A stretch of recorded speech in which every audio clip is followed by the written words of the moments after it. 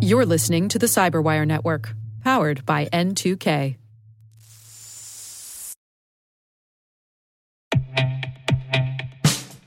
And now, a message from Cyberbit. Mastering cybersecurity is like mastering a sport. You build muscle memory through rigorous practice, then you train as a team to foster cohesion while operating under pressure. Like athletes, cybersecurity professionals thrive on hands-on simulation. But traditional courses, certifications, and open-source labs won't build you a winning team. You need Cyberbit. Cyberbit offers a hyper-realistic simulation environment for your SOC, IR, and C-suite to refine your skills, all using the market-leading SIMs, EDRs, firewalls, and WAFs they use every day.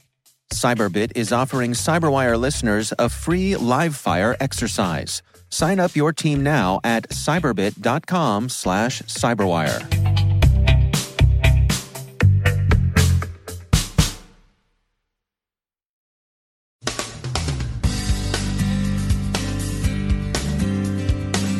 Cloud Snooper is infesting cloud infrastructure servers. A China skeptical advocacy group draws attention to U.S. states' contracts with Chinese vendors that aren't named Huawei.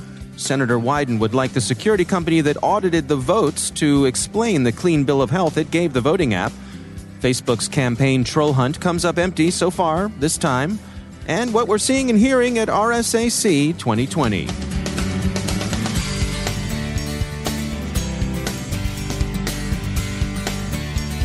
From RSA 2020 in San Francisco, the city by the other bay, I'm Dave Bittner with your Cyberwire summary for Tuesday, February 25th, 2020. Sophos reports finding a sophisticated infestation of cloud infrastructure servers hosted in the AWS cloud. The researchers call it Cloud Snooper, and they emphasize that this isn't an AWS problem per se. Cloud Snooper is distinctive in the way its command and control traffic rides on top of legitimate normal web traffic, doing so in a way that bypasses many firewalls. The capability and complexity of the attack, along with its use of purpose-built malware, suggest to Sophos that the threat actor may be a nation-state, or at the very least an unusually capable criminal group. A report from China Tech Threat warns that many U.S. state procurement officials are buying risky technology from Chinese vendors. The group's report mentions Lexmark and Lenovo in particular and urges the National Association of State Procurement Officers to help its members introduce greater security into their acquisition processes. Lexmark denied presenting any such threat, telling NextGov that the report contains inaccuracies and mischaracterizations. Lenovo hadn't replied to NextGov by the time they went to press. Lexmark may indeed feel ill-used, and China Tech Threat's warning is based not on any specific behavior on the part of either Lexmark or Lenovo, but rather on the group's observations of state purchases, the permissions the contracts give to vendors, and its understanding of China 2017 National Intelligence Law. China Tech Threat recommends that the states ask themselves two questions.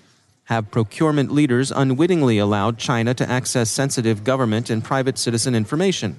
And should state procurement officials eliminate existing contracts with Chinese-owned manufacturers for the sake of maintaining data privacy and confidentiality? It's perhaps worth noting that there are Chinese companies other than Huawei and its smaller rival ZTE, and that such companies may also merit security scrutiny. But it's also worth noting that specific security bad behavior has been alleged of Huawei far more than it has been charged to other firms. Meritalk says that U.S. Senator Ron Wyden, Democrat of Oregon, has written Shift State Security to ask what sort of vetting the company applied to its client Votes when it checked Votes' voting app. The senator is particularly interested in Shift State's reaction to an adverse report on Votes that MIT researchers rendered on February 13th. Senator Wyden has asked Shift State's chief security officer to provide him, by March 9th, answers to three questions in particular. How many of the Shift State personnel who audited Votes had experience in election security, cryptographic protocol design and analysis, side channel analysis, and blockchain security? Whether Shift State discovered the same flaws as the MIT team, and if they didn't find those flaws, could they please explain why they publicly said Votes did well in the audit? And does Shift State disagree with the MIT researchers' findings? If they do, why? Senator Wyden has also asked NSA, in a letter to Secretary of Defense Esper and Director NSA Nakasone, to conduct a security audit of votes, which suggests that he's unlikely to be fully satisfied by what Shift State winds up telling him. Votes has strongly disputed the results reported by the MIT researchers, so the responses, if any, from Shift State will be followed closely. The Wall Street Journal reports that Facebook has been unable to substantiate claims by an outside researcher that some ill-behaved supporters of Senator Sanders were in fact either Russian or Republican trolls. Had Menlo Park found evidence of coordinated inauthenticity, Facebook says, they'd have taken down the offending sites, pages, posts, and so on. Dr. Chenzi Wang is the founder and general partner of Rain Capital, a cyber-focused venture fund. This Thursday at RSAC 2020, she's part of a panel discussion titled, Do Investors Care About Cyber Risk? She stopped by our booth in Broadcast Alley to share her insights. RSA is a conference that I've been to for probably more than 10 years now, right? And it used to be just one in one building and now in two buildings, or several years ago in two buildings now. I tend to prefer the smaller booth where you see the more early stage companies, you see more innovations. Not to say large companies don't have innovation, but they're more established. You kind of know their technologies solutions better. The small ones, you tend to find pleasant surprises, right? So new approach to solving a problem or new ways, new perspective looking at a challenge. I find that really interesting. So I usually go to the, I call the fringe of the conference, right? The smallest booth, people can't afford to buy a big booth. Those companies I pay more attention to. Let's say someone has that booth around the fringe of the conference and they do attract your attention and you say, let's have a meeting. What's your advice to that person? How should she prepare to get the most out of your time, not waste your time? What sort of things do you like to see in those initial presentations? Great question. So I think as a pitch to an investor is somewhat similar to a pitch to a potential customer, right? You have to convince them that this is an interesting solution, that it's worth your time to dig into.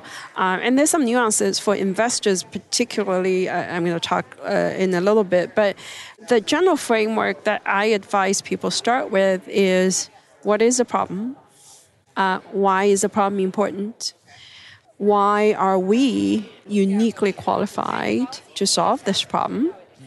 What is the shape of the solution that we bring it to you? And then the fifth one for investors is, how big is the market? Well, here at the conference, you are going to be part of a panel discussing the question, do investors care about cyber risk? What can folks who attend that, what can they expect to hear discussed? Yes, so this is an interesting panel because the two gentlemen I'm on the panel with, one of them is an analyst from Goldman Sachs, and the other one is a former CISO from Moody. So both of them sit from the position of analyzing companies. The reason that the organizer of the panel wanted me is to add that perspective from the other side of the table versus people who are analyzing companies. And I can tell you from my perspectives of these different roles that I take on these days, investors care a lot about cyber risks. So I sit on a board of a public utility and construction company. And being a utility company, they operate critical infrastructure, right? So consumers depending on their electricity and natural gas services, and that cannot be disrupted. So cybersecurity is very important for that sector of the industry. And their investors, along with investors of other public companies, are increasingly asking public companies to disclose more information about what they do in terms of cyber defense. And same thing goes with, their increasing pressure on disclosing more information on environmental and sustainability issues. And those all sort of go hand in hand. As a private investor, meaning that people who invest in private companies, we care a lot about the operation of the company, whether they take security into consideration, because at some point, as an investor, you want the company to exit, right? So that means they either become a public company, which will be under the same level of scrutiny, or they have an exit being sold to a larger company who in the M&A process will scrutinize their cybersecurity maturity. Because of these reasons, we investors, whether it's private company investors or public company investors, all care a lot these days about cybersecurity risks. As we look toward the coming year, looking towards the horizon, what sort of trends are you tracking? Where do you think, from an investor's point of view, are there things that you see changing in the short term? So a few things I think are notable in terms of trends. One is the attitude and treatment towards privacy. I would say 3-4 years ago, you would be hard-pressed to find a privacy tech company in this conference. And I think this year you'll see more than a handful of companies that are automating privacy engineering or providing privacy services for data protection. And those are, I think, a notable shift in industry, right? So consumers and companies paying more attention to privacy and how to provide privacy to users is a big shift. Another thing is the sort of general acceptance of cloud computing. Because cloud is here to stay, cloud security is now a very, very visible strategic initiative for many companies. I am also looking forward to seeing more women at the conference this year. So I'm seeing a lot of new blood into the industry, and people want to take on being a security engineer or being a hacker from different walks of life, which is very interesting to us. And I'm looking forward to more diversity in industry. That's Dr. Chenzi Wang from Rain Capital. Yesterday's big event at RSAC was, as it usually is on opening Monday, the Innovation Sandbox. In this event, the conference honors a particularly innovative startup. They typically begin with a field of about 100 applicants, then winnow them down to the 10 finalists who present in the sandbox itself. And yesterday, the judges selected 2020's winner. Privacy specialist Security.ai was named this year's most innovative startup in the Innovation Sandbox. Master of Ceremonies Dr. Hugh Thompson called this year's field maybe the strongest we've ever seen. The judges found the problem the company focused on, privacy, compelling. They thought the way in which regulators would drive the market in privacy solutions was particularly important, and that Security.ai was well positioned to ride that market force. The company's theme is transforming privacy operations with robotic operations. Its presentation emphasized that privacy is a basic human right, but data sprawl makes it difficult for organizations to effectively safeguard that right at the individual level.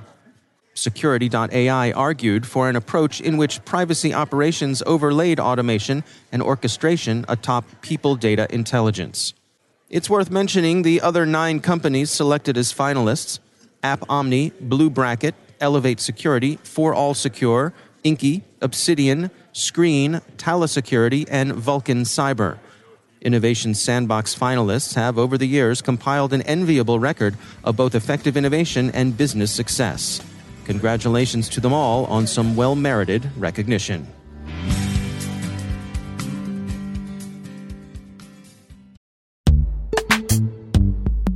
Every day, your IAM tech debt grows. Your multi-generational services struggle to work together. Building an identity fabric can fix this. It makes all your identity tooling stronger and allows you to connect any app to any service you want to use, with zero coding, zero maintenance, and zero app downtime. Strata's identity orchestration platform separates the identity logic from your applications, so you can optimize existing IAM tools and manage them in a single control plane.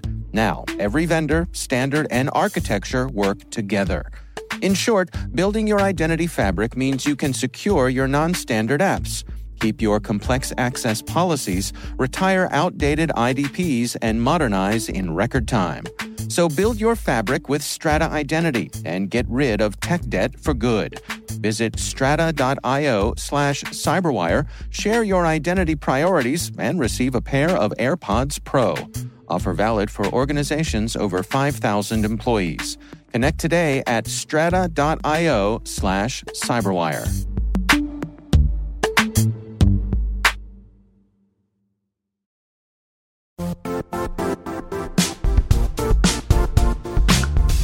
The IT world used to be simpler. You only had to secure and manage environments that you controlled. Then came new technologies and new ways to work. Now, employees, apps, and networks are everywhere. This means poor visibility, security gaps, and added risk. That's why Cloudflare created the first-ever connectivity cloud. Visit cloudflare.com to protect your business everywhere you do business.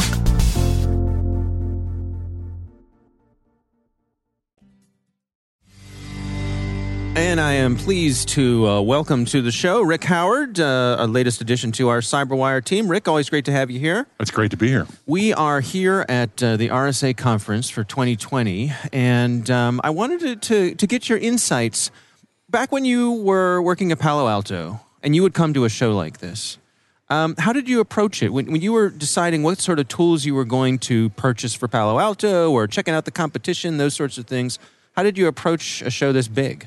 Well, first, I just love this show, all right? Because first, San Francisco is one of my favorite cities, and in this week, the weather is just fabulous. Right. So it's gorgeous.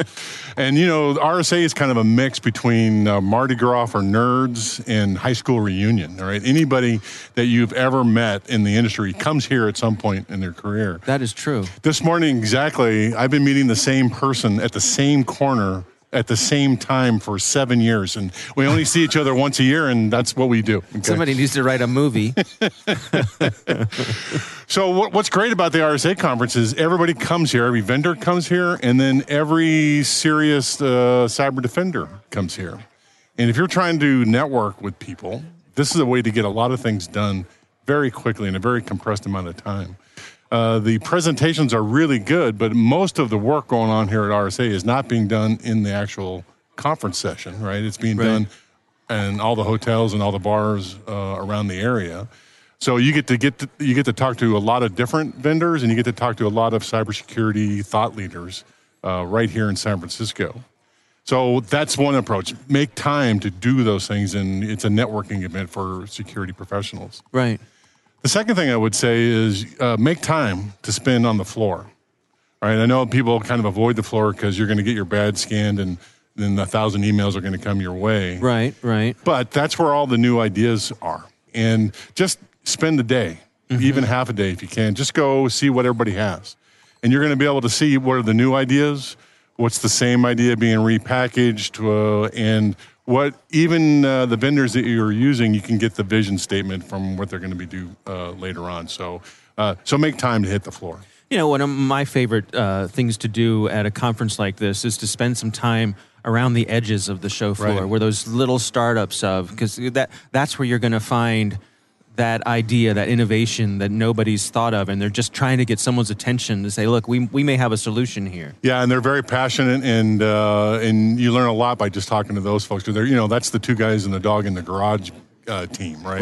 Right. And if it is any good, they're likely to get picked up by one of the big vendors in the next year or two. So that's where you get your first entry into all that. What about for someone who is just starting out in the field and they're walking around and maybe they're seeing some folks, names they recognize from social media, from publications and things like that. It seems to me like they should not be intimidated to come up and say hello, shake your hand, to introduce themselves, try to expand their social network that way. Yeah, virus worries notwithstanding, okay? But yeah, everybody here comes because they want to meet the people. And everybody you talked about, all those people who are, celebrities or thought leaders in our industry, they will absolutely spend whatever amount of time they have for you if you want to go up and talk to them. And this is the place to do it.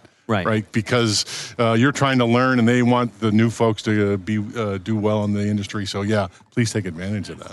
Anything in particular that you have your eye on this year? Anything you have your sights set on that you're looking to explore? Yeah, I've been studying the SASE development. In fact, when you say SASE, you should really say sassy, or Sassy.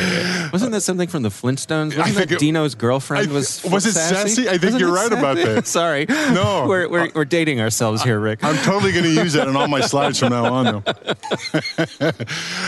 And I think SASE, I've been interested in it because I think it's going to disrupt how we all receive security services in the future. Okay. It's changing the paradigm. So I'm looking for people talking about that, any discussions about that. SASE stands for? Secure Access Service Edge. It's a horrible name. Okay. Gartner coined it back last August. Okay. There have been companies delivering those services for the last 3 or 4 years, but it really hasn't caught on as a movement yet until Gartner gave it a name, so SASE. And what it really is changing how we deliver the service. When I did this back in the old days, we would build a security stack and put it everywhere our data was. We would trombone data from remote locations back through the security stack, and it's really not very efficient. Yeah. SASE is really a combination of MSSPs, but a cloud vendor that has a security stack that they manage in the cloud, right? But you run your policy on it, okay? And instead of tromboning all the traffic out from wherever you are, your first hop, wherever you are, is through a SASE vendor in the cloud. Huh. So if I'm a remote user at RSA, I don't run my traffic back to headquarters. I go to the local node here in California.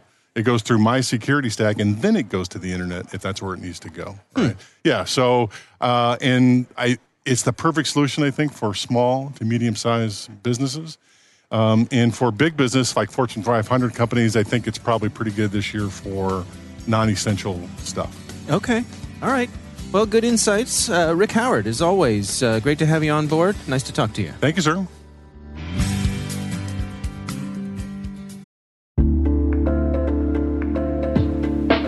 Are lengthy security reviews pulling attention away from your security program?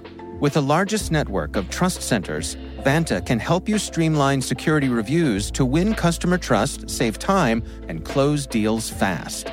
Proactively demonstrate security by showcasing key resources like your SOC 2 or ISO 27001 and provide real-time evidence for passing controls. And when a security questionnaire is required, Vanta takes the first pass for you. Visit vanta.com/cyber to take a self-serve tour. That's vanta.com/cyber.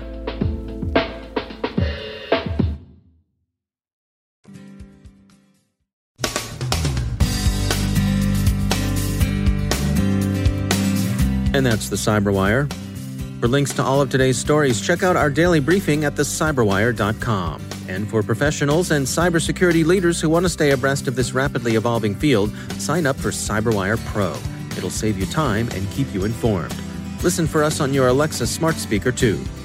The Cyberwire podcast is proudly produced in Maryland out of the startup studios of Data Tribe, where they're co-building the next generation of cybersecurity teams and technologies.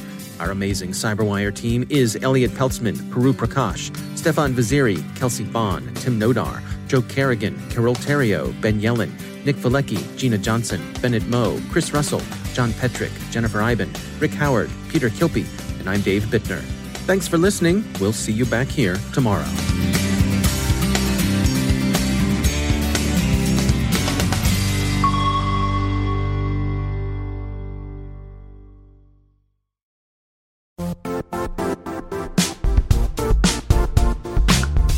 And now, a word from our sponsor, Zscaler, the leader in cloud security. Cyber attackers are using AI in creative ways to compromise users and breach organizations. In a security landscape where you must fight AI with AI, the best AI protection comes from having the best data. Zscaler has extended its Zero Trust architecture with powerful AI engines that are trained and tuned by 500 trillion daily signals. Learn more about Zscaler Zero Trust Plus AI to prevent ransomware and AI attacks. Experience your world secured. Visit zscaler.com/zerotrustai.